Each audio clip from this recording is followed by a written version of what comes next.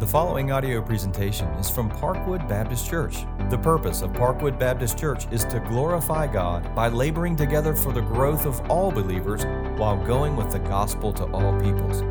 More information about Parkwood Baptist Church is available at parkwoodonline.org. That's parkwoodonline.org. Well, good morning. Everybody awake? This 11 o'clock service ought to be awake now. I know it's 10 o'clock, but at least we're up and going, right?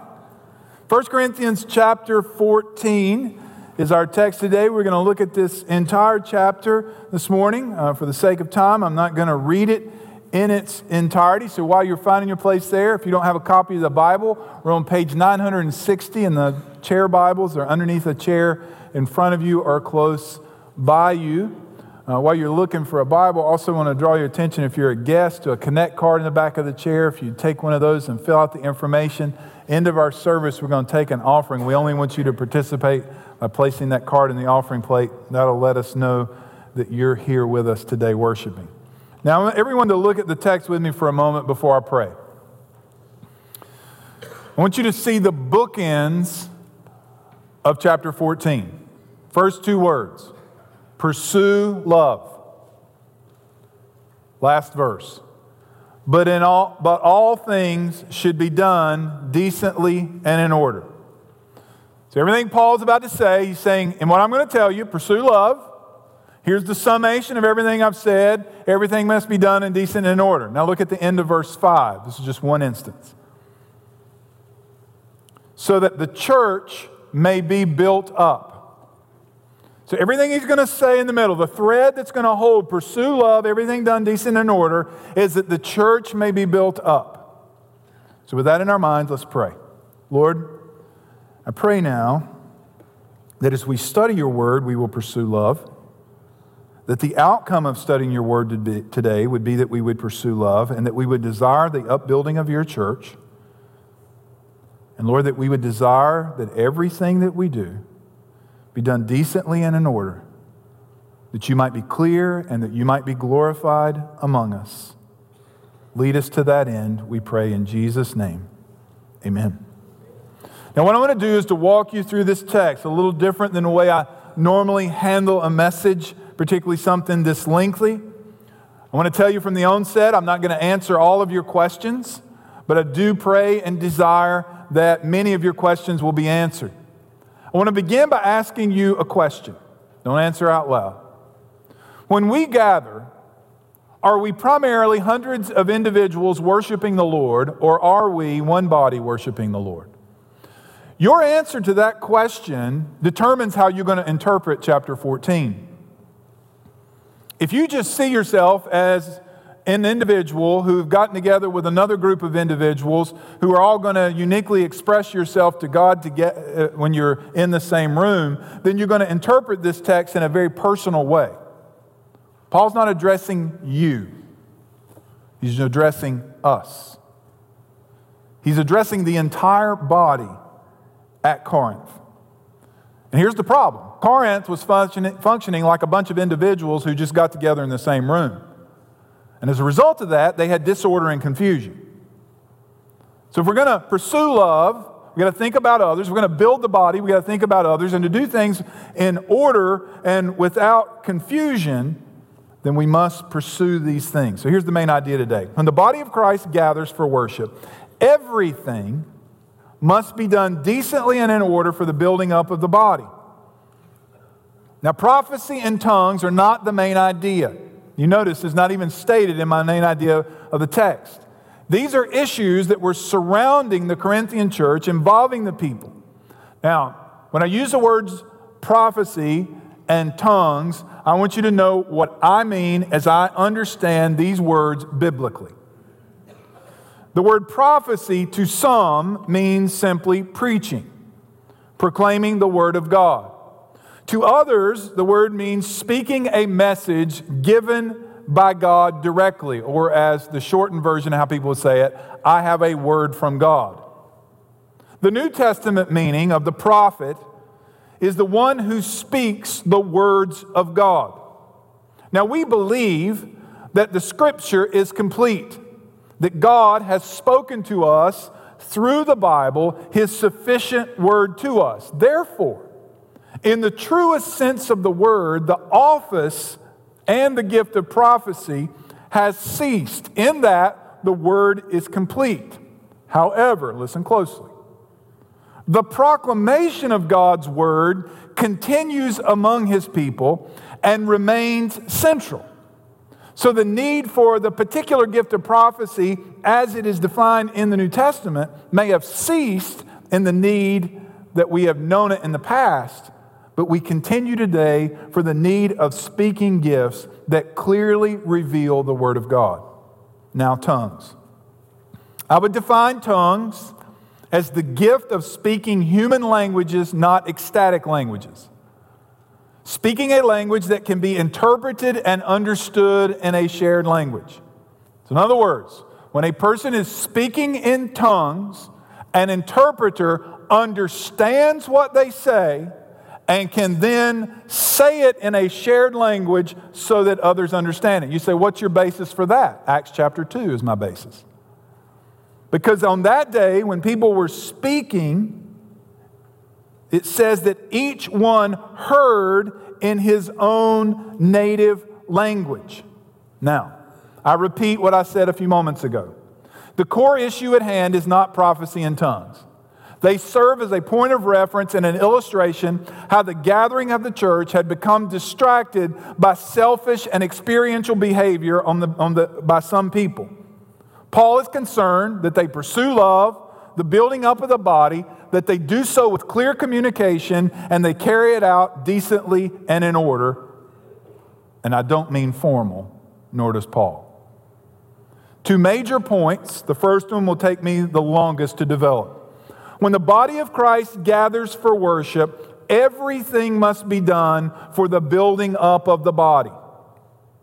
The first thing we see in the first 5 verses is the necessity of love and the desire of the building up of the body.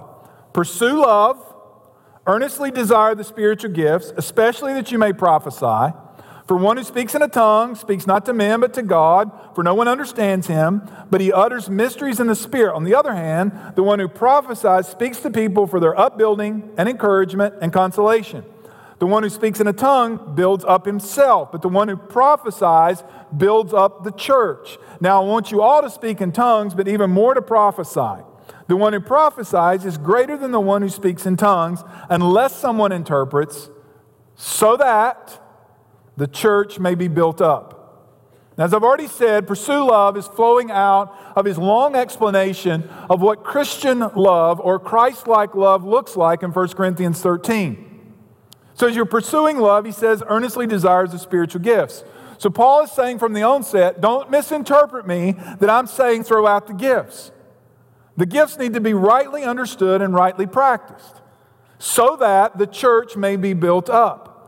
What he is doing here, right from the beginning, is he's contrasting the right use of tongues and prophecy with what was being practiced in Corinth. So let me just sum it up for you. The prophets were going on and on and on and on and on. And the tongue speakers were all talking at the same time. And those two things were hindering the upbuilding of the church, and they were not a pursuit of love. So he says that the gift of prophecy is for the speaking of people for upbuilding, encouragement, and consolation.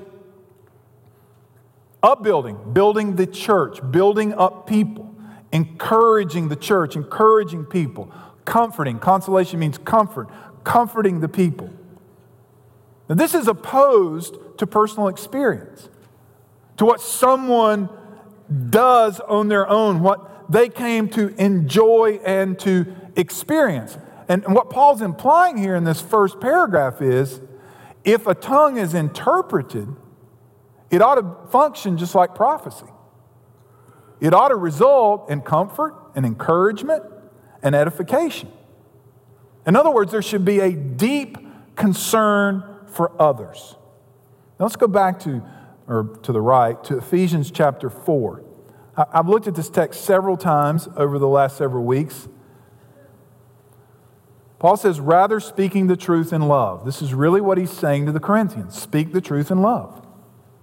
We're to grow up in every way into Him who is the head, into Christ, for whom the whole body, joined and held together by every joint by which it is equipped, when each part is working properly, makes the body grow so that it builds itself up in love.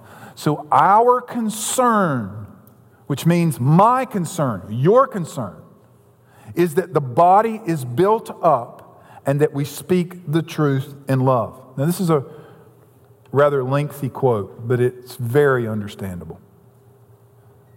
There are many other things believers may find themselves interested in doing when they come to worship, which they find spiritually satisfying or beneficial to themselves, but which may not edify those gathered with them, or worse, it may serve as a distraction to others or otherwise detract from the edifying nature of the time spent together in worship.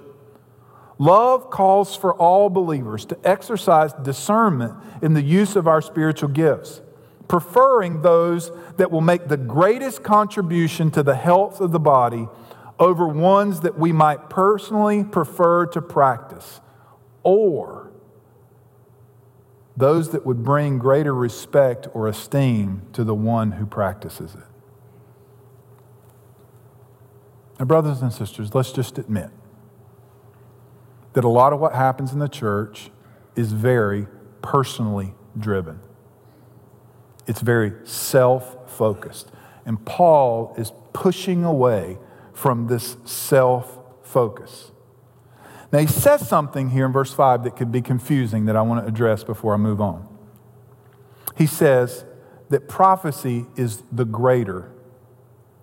You say, well, wait a minute, Paul. You've been arguing all along not to lift one person or one gift above another. Why are you saying it's greater? Here's what Paul means. That as it relates to the function of communication, prophecy is the greater gift. Here's why. It's clear. You know what's being said. And as it relates to what Corinth was doing, tongues had become a very personal thing. Something that was for the individual. He even says it that specifically. So the next part, beginning in verse 6, Paul moves to explain the necessity of intelligible speech, or clear speech. It's very interesting. 24 times in one chapter, 14, he uses the verb to speak. So Paul's real concern here is what is spoken when God's people come together. He says, now, brothers, if I come to you speaking in tongues, how will I benefit you unless I bring you some revelation or knowledge or prophecy or teaching? So unless I bring you clear language, revelation and prophecy are connected, knowledge and teaching are connected, unless I bring you clear, understandable language, how are you benefited? He offers illustrations. If even lifeless instruments such as the flute or harp do not give distinct notes, how will anyone know what is played? So if I sat down over there at the piano right now and started playing, the best I could do is chopsticks. I can find middle C. If I just start plinking away at it, we're all going to go, yee, yee. But if Chad sits down over there, it's a completely different experience. He's a trained piano player, understands how those notes function, and can move across the keyboard with ease to give us meaningful sound. He says if a bugle gives an indistinct sound, who will get ready for battle? Now he's using a particular use. That at that time there were no radios and ways to communicate with the soldiers, so they used bugles. And different ways of blowing the bugle told the soldiers what to do, whether to advance or to retreat or to pull back or those kind of things. He's saying if you don't give a distinct sound, then the soldier doesn't know what to do. Which implies if the church is not given clear instruction, edification, upbuilding, it's not going to know what to do. Verse 9. So it's yourselves, if with your tongue you utter speech that is not intelligible, how will anyone know what is said? The answer is you're not. For you'll be speaking in the air. Saying, basically, Paul's saying, just wasting your breath. There are doubtless many different languages in the world and none without meaning. But if I do not know what the meaning of the language, I will be a foreigner to the speaker and a speaker a foreigner to me. Now, if you follow the logic here, what Paul's saying is that what is spoken in the tongue has to have meaning. It's not just some impression. And the interpretation is not some impression. The tongue has meaning. The interpreter understands what is being said and then communicates that to others. Now, verse 12 pushes us and the Corinthians beyond focusing on the gift or the personal experience. He says, so with yourselves, since you are eager for manifestations of the Spirit, strive to excel in the building up of the church. In other words, don't strive to experience the gift. Strive that you might use the spiritual gifts for the building up of the church, to instruct others. That's the goal, not to display your gift. So here's a simple question that we need to ask so we get the understanding of what's being said. Very simple question. How will the church be built if no one understands what's being said? The answer is it will not. So how do you know you have understanding? So me, the speaker, you speaking. How do you know you have understanding? The answer is when people say amen. That's how you know. Watch the flow here. Therefore, one who speaks in a tongue should pray that he may interpret. For if I pray in a tongue, my spirit prays, but my mind is unfruitful, what am I to do? I will pray with my spirit, but I will pray with my mind also. I will sing praise with my spirit, but I will sing with my mind also. Otherwise, if you give thanks with your spirit, how can anyone in the position of an outsider, which can be translated inquirer, say amen? What does amen mean? That's true. I agree. That's what amen means. So if somebody doesn't understand you, how can they say they agree with you? How can they say amen to your thanksgiving when he does not know what you're saying? For you may be giving thanks well enough. So you may be using another language and giving thanks, and in your heart you're thankful, but the other person's not built up because they have no idea what you're doing. They don't know what you're saying. I thank God that I speak in tongues more than all of you. Nevertheless, Paul says, in church, that is in the gathering, in the ecclesia, the gathering of God's people, I would rather speak 5 words with my mind in order to instruct others than 10,000 words in a tongue. He's using hyperbole here. He'd rather just say 5 clear things. So what's Paul saying here? Now let's get this, modern people.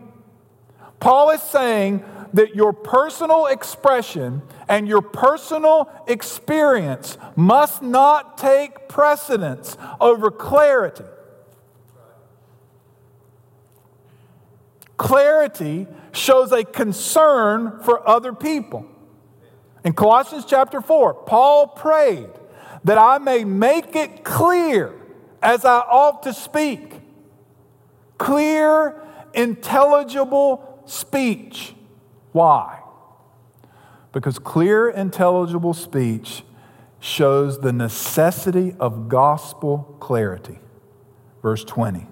Brothers, do not be children in your thinking, be infants in evil, but in your thinking be mature. And what's Paul saying? You're thinking like kids. How do kids think? Who are kids thinking about? That's what he's saying. Quit thinking about you. Now, for his evil, be like a child. But in terms of the gathered body, quit thinking about you. Quit thinking about yourself. Be mature. And the law is written, by people of strange tongues and the lips of foreigners will I speak to this people, and even then they will not listen to me, says the Lord. This is a reference to Isaiah 28:11, when the Lord sent the Assyrians as a message of judgment to the people of Israel. Verse 22, thus tongues are not a sign for believers but for unbelievers, while prophecy is a sign, not a sign for unbelievers but for believers. This is a very confusing verse right here. There's a lot been written on it, a lot of confusion that surrounds it. The simplicity that is best I understand it is Paul is saying tongues is a message of judgment to a non-believer. Now, let's not get hung there because verse 23 is completely clear. We know exactly what he means right here. If, therefore, the whole church comes together and all speak in tongues, and outsiders or inquirers or unbelievers enter, will they not say, you are out of your minds? Now, I don't know, any of you, I don't know what your backgrounds are, I'm not belittling anything, but as a child, I was brought into an environment where this was happening. It scared me to death. Because I had no point of reference for it, I didn't know what was happening, as a non-believer, I really did think it was crazy. And it went on for a very long time, which even created more fear. So you have to be aware, what we're doing, how is it affecting others? Now, let me press this further. Do you know that is in terms of people around you, a lot of you are speaking in tongues? Here's what I mean. A lot of you use so many Christian cliches in what you say that lost people around you have no idea what you're talking about. Now, I read and study a lot in preparation for Sunday. I use Grammarly. Grammarly says that I use words that 90% of the population don't use when I write. Now, I don't use those words when I'm talking to you unless I define them clearly. You know why? Because I want you to understand me. I'm not concerned whether you're impressed that I know a bunch of big theological words. Nor should you want people to be impressed with you. But it's not big theological words that you're throwing around. You're throwing around these Christian cliches. I'm too blessed to be stressed. What does that mean? We say these kind of things all the time to each other to where people don't even know what we're talking about. John Piper said it best. Unintelligible good news is not even news, let alone good. I'll repeat that one more time. Unintelligible good news is not even news, let alone good. Back to the text. If all prophesy, and an unbeliever or an outsider, an inquirer, this is somebody who's interested, enters. He is convicted by all. He is called into account by all. The secrets of his heart are disclosed. And so, falling on his face, he will worship God and declare that God is really among you. Now let's go back to the previous group. Here's what they're banking on. The unbeliever comes in, we're having this wild, ecstatic worship experience with each other, and we're saying, God's here, God's here. And the lost person's over here going, no, he's not. You people are crazy. So Paul's saying, here's what ought to happen. It ought to be so clear that the lost person falls on their face in repentance. Now don't miss this. Paul's going to go to chapter 15, and the first thing he's going to say is, this is the gospel. That Christ died for our sins according to the Scripture, that He was buried and raised on the third day according to the Scripture. We must be clear with the gospel when we gather. For how shall they call on Him whom they have not believed? And how will they believe in Him whom they have never heard? And how will they hear without someone preaching or proclaiming? So here's my question then. How do we assure gospel clarity?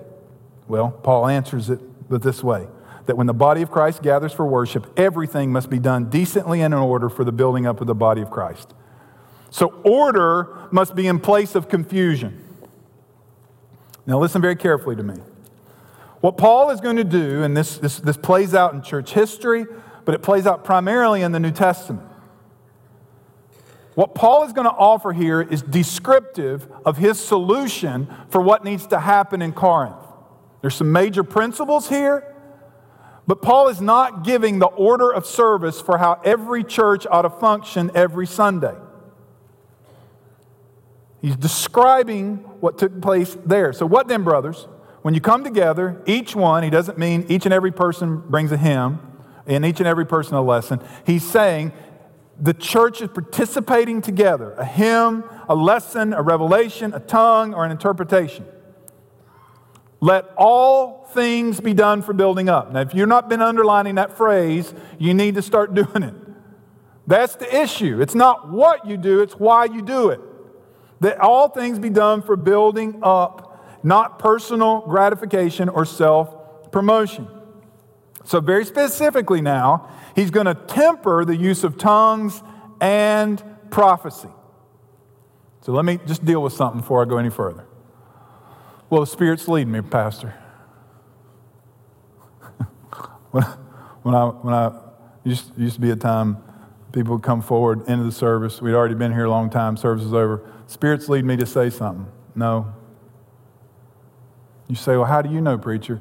Here's how I know. Everybody's ready to go. Amen. You ever been there? Last thing you want somebody talking. Here's the principle he's going to give to the prophet. Sit down. You've been preaching long enough. You guys today, I am teetering on too long today because I know it's going to take me about 40 minutes today. 35 is about all you can give me. You're moderns. That's just who you are. Us putting up 2 or 3 prophets on Sunday morning in the 21st century, it's not going to happen. It is just not going to happen. People aren't going to sit and listen that long in this kind of society and this kind of culture. Now, you may can do it as an individual, but predominantly that's not going to happen. So he says, if any speak in a tongue, let there be 2 or at most 3. He's saying, you're pushing it if we go to 3 here. And each in turn, one at a time, and let someone interpret. But if no one interpret, let each of them keep silent in the church and speak themselves into God. So what's he saying? Hey, Corinth, there may be a Sunday nobody speaks in a tongue. Doesn't mean you've had church because somebody did. Then he says, let 2 or 3 prophets speak, and let the others weigh what is said. We'll come back to that. If a revelation is made to another sitting there, let the first be silent. What's he saying? You can control the gift. Yes, it's from the Spirit, but you can say, it's time to be quiet. It's time to yield the floor. It's time to let someone else speak. Well, people have had enough. If the revelation is made to another, let the first be silent, for you can all prophesy one by one. And here it is again. Here's why. So that all may learn and be encouraged. The goal is that the congregation learn and be encouraged, and the spirit of the prophets are subject to the prophets. Now, if you look over in Acts chapter 17, you hear about the Bereans. Here's what it specifically says about the Bereans in verse 11. Now, these Jews were more noble than those in Thessalonica. They received the word with all eagerness, examining the scripture to see if these things were so. Now, the Bible is now complete. So whatever a preacher gets up and says, somebody like me or a teacher, you take what they say, you put it on this side of a scale. So I want you to imagine one of those old-timey scales that move back and forth like this. And you put the standard on this side, here's the standard weight. It's the Bible. You take what somebody says, you put it over here, and if it does not balance with the Word of God, you throw this out and you keep this. Well, God's given me a new insight. If it doesn't line up with this, it wasn't from God. The Word of God is the standard. Verse 33.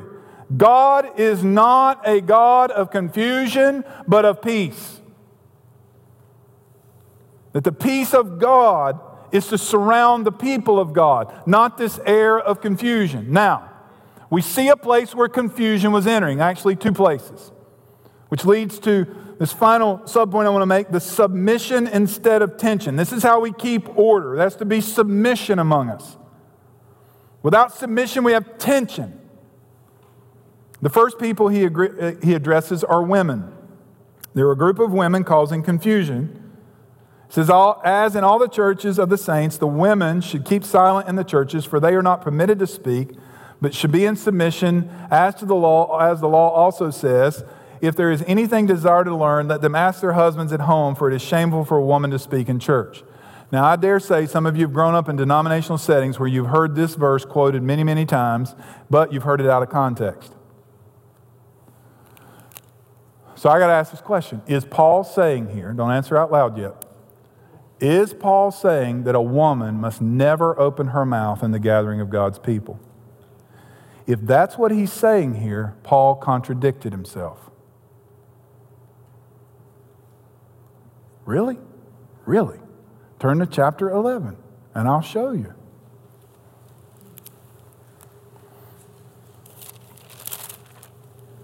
Verse 4.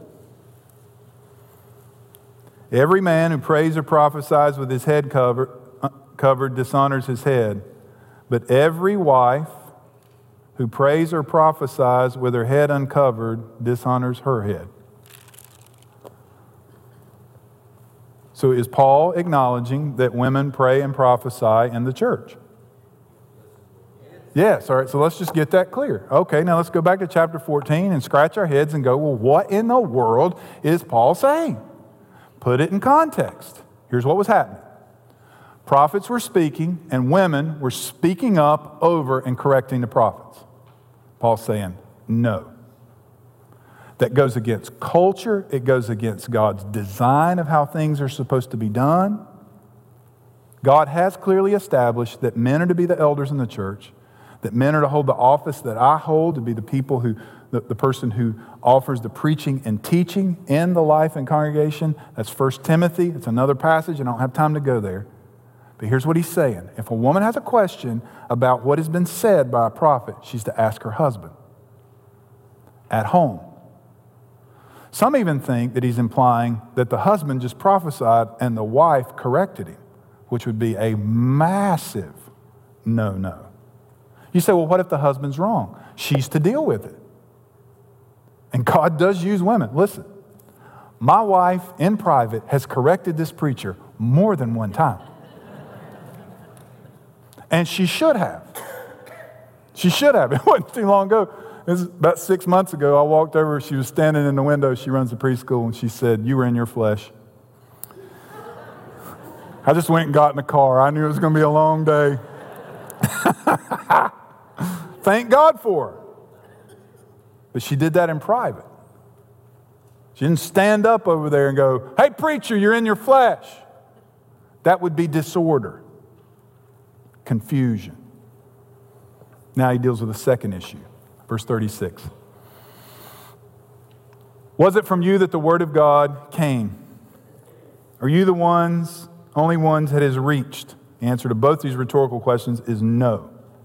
If someone thinks he is a prophet or spiritual, he should acknowledge that the things I am writing to you are a command of the Lord. Now, how can Paul make such an audacious statement? He is an apostle.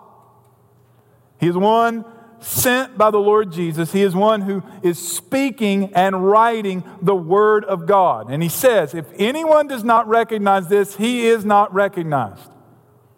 1 John 4:6, we are from God. Whoever knows God listens to us. Whoever is not from God does not listen to us. By this we know the spirit of truth and the spirit of error. So Paul is saying, if you're rejecting what I'm saying, then you are rejecting what God is telling you. Now, one of you better not get up and say, well, I'm a prophet. I see this different than Paul. I think Paul's wrong. Let's just keep doing what we're doing. Paul says, no, that is not from God. What I'm telling you is from God. But, verse 39, brothers, earnestly desire to prophesy and do not forbid speaking in tongues. I'm not telling you to throw out spiritual gifts. So don't misinterpret me. I'm telling you how to function in such a way, decently in order, so that you do not overreact here and throw the gifts out. A way that the church is built. Now let me deal with this phrase, because I'm going to get questions about it. Do not forbid speaking in tongues. Now, I have pondered and thought much about this. Not just in preparation for this, but over the years. This calls for more questions. Like one question I have, and I doubt this is in very many brains, okay?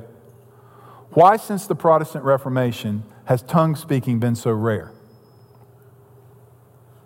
I have an answer for it. Because prior to that, church was in tongues. It was in Latin. And when people got clarity to speak the Word of God in their language again, they stuck true to that and held fast to it. It wasn't until the 20th century that the Pentecostal movement started. It's a fairly new thing on the scene. And it has affected a lot of different things and led to some confusion and disorder in more than one church. And I'm not saying that every Pentecostal church is confused and disordered. Where I differ from Pentecostalism is this. You do not have to speak in tongues to be a Christian. That is adding to the gospel, and I believe that is a heretical teaching. So we push back and we push away from that. That's one of the things that separates us from Pentecostal movement. But not all people who believe in speaking in tongues are Pentecostal. So what do we do with this phrase, do not forbid speaking in tongues? Well, This became an issue at Parkwood in the mid-70s. Some of you are too young or weren't even born then to even know what was happening in the 70s. But the charismatic movement was at its height in the mid-70s. And it was affecting everything, every church. Not just Pentecostal churches, Baptist churches, Methodist churches, Catholic churches. It was everywhere. And it came to Parkwood. And in the mid-70s, our founding pastor, Parkwood was about just over 10 years old at this point. Our founding pastor preached a sermon from Ephesians chapter 4, verses 1 through 16. His point was the building up of the body. And he answered the question, how is Parkwood going to respond to speaking in tongues? Now, this sermon was so pivotal, not only in the life of this church, it was printed by Southern Baptists and placed in a book of significant sermons that were preached in the 70s. I'm reading one paragraph. Now, this is him standing over in Building A, preaching to the gathering of Parkwood. He said, "Many persons in the church family on both sides of this issue have acted as though the church were a rope in a personal tug of war. It seems that some have forgotten that the body of Christ can be hurt in this kind of struggle. Others seem to be more concerned in trying to move the church one way or the other rather than finding the will of God. We have acted in our own wisdom and our own assumptions instead of searching for ways to build the body of Christ, the church." Watch his play on words here, because he means gossip, but watch this.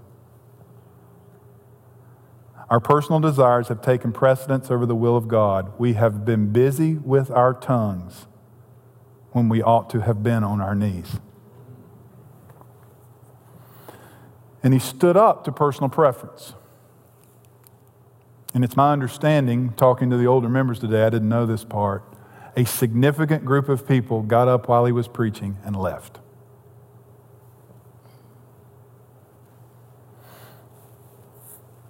Brothers and sisters, listen. This is not about you. It's not about what you want. And I say this with kindness, what I'm going to say next. If you're looking for a church that'll do what you want, then go find it, because they're everywhere. But what we do is we seek God's word and God's will, and we seek to edify the body here. Not to do what the individual wants to do. Why? Because we are the body of Christ and we are not consumers. So here's my question this morning. This is my so what. When we gather as the body of Christ, are we selfish consumers, passive observers, or loving participants? You see, tongue's not the issue at Parkwood today. We're not Corinth and we're not Parkwood in the mid-70s. You know what our problem is today? Consumerism. You don't know how many times this preacher has had conversations in that lobby and how many times I've received emails, "Parkwood's not meeting my needs, we're out." That's modern church, man. If it ain't for me, if it ain't scratching my itch, I'm going to find somewhere that scratches my itch. Folks, church isn't about you. When you get that right, you're going to find the right church. You're not sure whether amen me or not. When you get that right, you're looking for a church that teaches the Word of God and reminds you it isn't about you. Because when we are all living where it's not about me, it's about the church and one another and building up the church, then that's the kind of church you want to be a part of, because that's where we're caring for each other. But if you're just a consumer and you're looking for your needs to be met all the time and things to be done the way you want to do, you're never going to be happy. Now we got this new group, the passive observer, where you're just flipping through your Instagram feed liking something. You're not really paying attention. You're just enduring this till you can get out and you might like part of what's said and just go on and move on with the rest of your day. And it has no effect, just like that Instagram post you looked at this morning. You're not thinking about it at all. What we are to be about is to be a loving participant. In Colossians, he describes this. I'm not going to read the whole thing, verses 12 to 17. I just want to read verse 16. "Let the word of Christ richly dwell in you richly, teaching and admonishing one another in all wisdom, singing psalms and hymns and spiritual songs with thankfulness in your heart to God. Has it ever occurred to you that you instruct each other when you come here on Sunday? Has it ever crossed your mind? Every time you open your mouth to sing, you're teaching each other. Every time. That's why we sing gospel-centered songs. That's why we sing songs that are saturated in Scripture, so that when you're singing, you're teaching. In fact, some of the most profound teaching that happens is in our singing. That in the Word of God, that the Word is clearly proclaimed and offered to you. What is at stake? Here's what's at stake: the building up of the body and the clarity of the gospel. This week, I got an email from a young couple who've recently come in the life of our church. The leading lines were this: we're newly married and we were struggling. Now this is what follows.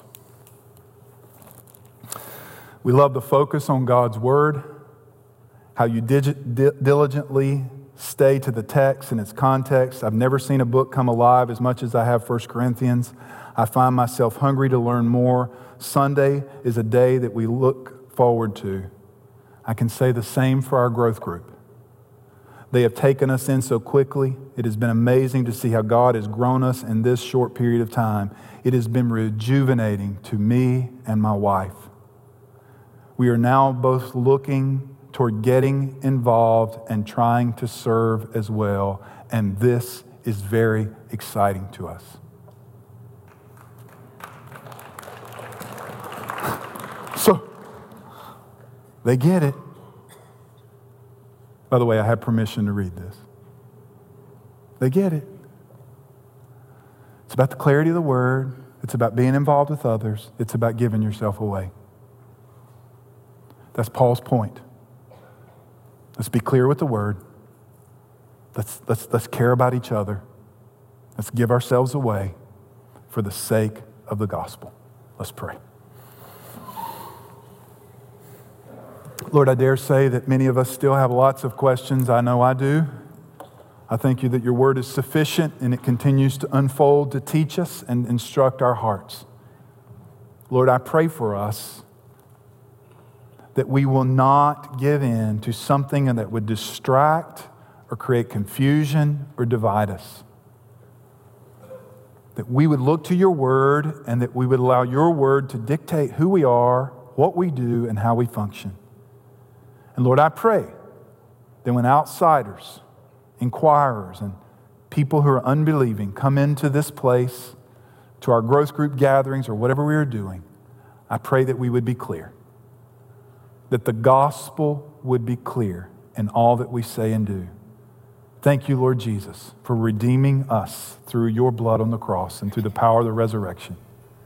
Thank you for making us a new people. Now, may we express ourselves to you in song as we speak to you and to one another. In Jesus' name, amen.